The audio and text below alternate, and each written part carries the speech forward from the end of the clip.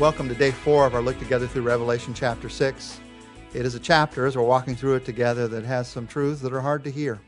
Some truths that honestly probably you, would rather ignore. But I'm so glad God tells me the truth. And I am glad that He comforts me with the fact that He's in control, He's with me in the midst of even these kind of events. We're walking through these different seals, and as we come to the 5th seal, we pass through the 4 horsemen of the apocalypse and get to a different description. Verses 9 to 11, listen to what happens. And then He opened the 5th seal. I saw under the altar the souls of those who had been slain because of the word of God and the testimony they had maintained. They called out in a loud voice, "How long, sovereign Lord, holy and true, until you judge the inhabitants of the earth and avenge our blood?" Then each of them was given a white robe, and they were told to wait a little longer, until the number of their fellow servants and brothers who were to be killed as they had been was completed. Well, what is this seal about? This 5th seal has the martyrs asking a question, how long? But as I read these verses, it brings up a lot of questions for us too. So let's just go through the questions that you might have about what's happening with this 5th seal. First of all, who are these people? These martyrs. These are people described who have lost their lives because of their testimony. I believe that it is martyrs, people who have been killed for their faith of all ages. Not just those who have lost their lives during the tribulation, but all believers of all ages who have given their lives because of their faith in Jesus Christ. Now, that's just a supposition based on the broad description that's here. It's going to be who God wants there, obviously. And some people think that it is focused on those who lose their lives during this time of tribulation. Whoever they are, they're people who have made the ultimate sacrifice. They have given their life because they love Jesus Christ, literally given their life. You may know that the Greek word for witnessing, martyrios, is the word that we transliterate into the word martyr today. There is a sense in every time that I witness that I'm giving my life for Jesus Christ. I'm risking my life by sharing my faith. That person might reject me. That person may not want to work with me. That person may judge me simply because I've shared my faith with them. But there's also an ultimate sense in which some people, beginning with the first martyr, Stephen, have given their life because other people have persecuted them for their faith. And here we see these people being honored. They're under the altar. What does that mean? What altar are they under? Well, there are 2 choices if you're talking about the temple, and this is a picture of the temple of God. There were 2 altars there. There was the altar of incense and the altar of sacrifice. Whichever one it would be, they both have great pictures behind them. The altar of sacrifice, they're not the sacrifice, obviously. Jesus is. Under this altar, they're protected by the altar of sacrifice, by the gift of what Jesus has given for them. Also, there's an expression of them being willing to suffer as Jesus suffered. They're suffering under the suffering of Jesus. I love that picture. In fact, it says here that they had been slain because of the word of God. Not just martyred, but slain. That is the Greek word, the sacrificial term for the slaughter of animals when they were sacrificed. These people who gave their life for Christ, they're doing it because He has given His life for us. That's an incredible picture. If it's the altar of incense, there's also an awesome picture. It's the picture of the prayers of the saints that have gone up again and again for the vindication of these martyrs of Christ.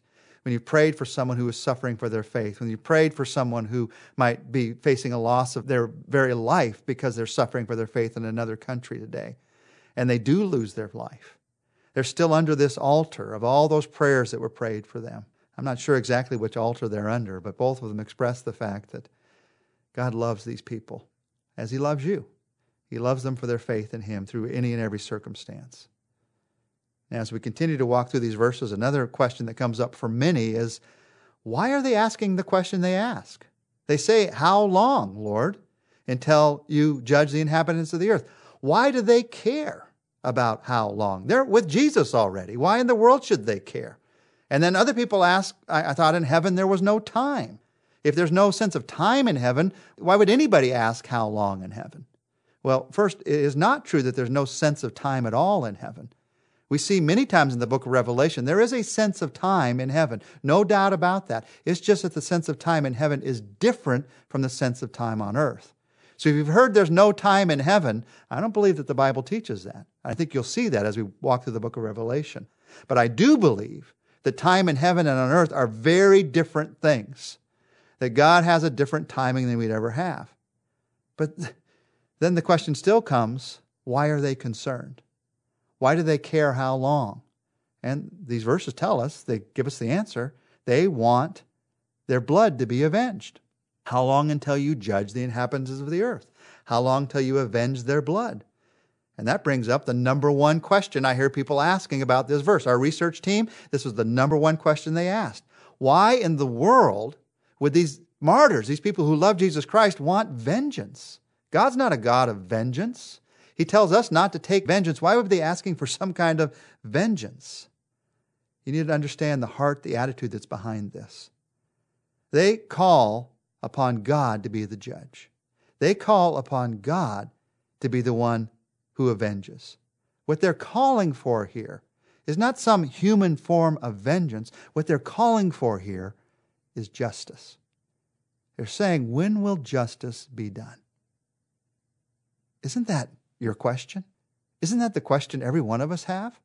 And here are these Christian martyrs in heaven. They're still asking this question. When will justice be done?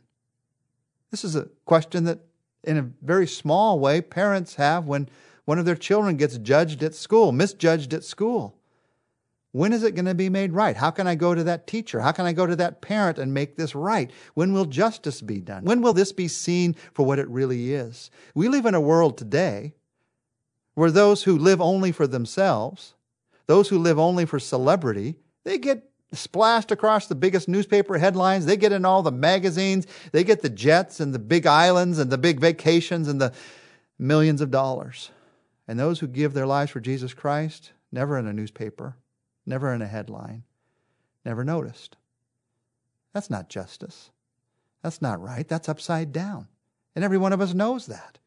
And so they are asking, when will justice be done? In an eternal sense, when will justice be done? Every one of us wants justice.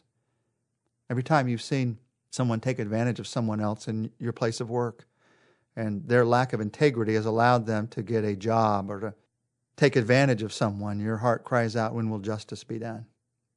Every time you look at world events, what's happening in world history, and you see some dictator taking advantage of his or her people in such a way that they're starving while this dictator is becoming rich, your heart cries out, when will justice be done? Every time you look at the events of world history and you see Hitler or Mussolini who at the end lost their lives, but justice wasn't done for all the atrocities that they committed, your heart cries out, when will justice be done? That's what the heart of these martyrs was crying out. How long? When will justice be done? And God had an answer. First, He gave them a white robe to help them to recognize who they are. We've been made holy in Jesus Christ. We are new. We are fresh people in Him. And then He said, you're going to wait a little longer. And He says, I want you to wait. Here's how long you're going to wait. Until the number of your fellow servants and brothers who are to be killed has been completed. Well, is that justice? Is God just waiting for more martyrs to come? That's not the idea here. Martyrs come out of the fact that we are a witness. And every time a witness is given, an opportunity is given for someone to come to Christ. So I read this not as more martyrs. I read this as the result of more martyrs. The first martyr, that man by the name of Stephen, there was an eventual apostle by the name of Paul. Saul, he was named at the time, who watched Stephen give his life.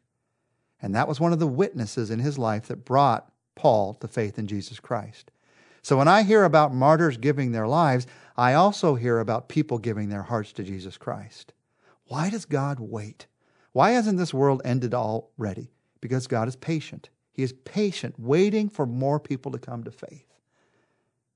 So God says to these martyrs, I'm waiting for justice to be done because there's still more to be brought into the family of God. Now, as we think about that today, as we pray about that today, you might just pray for somebody that you know that needs to cross that line. If you're like me, it's easier to focus on justice, what's been done that's wrong to me. Pray, God, please make it right. Let people see what's right. But what about praying about the witness?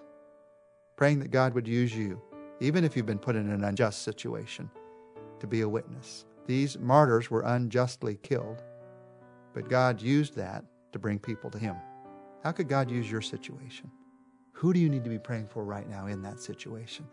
God, bring my friend, bring my family member. Bring them to come to know you as they see Christ in me, even through this. I need you. I need to trust you through this.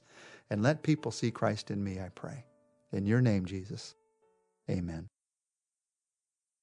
Well, join us tomorrow. We're going to look together at the sixth sign.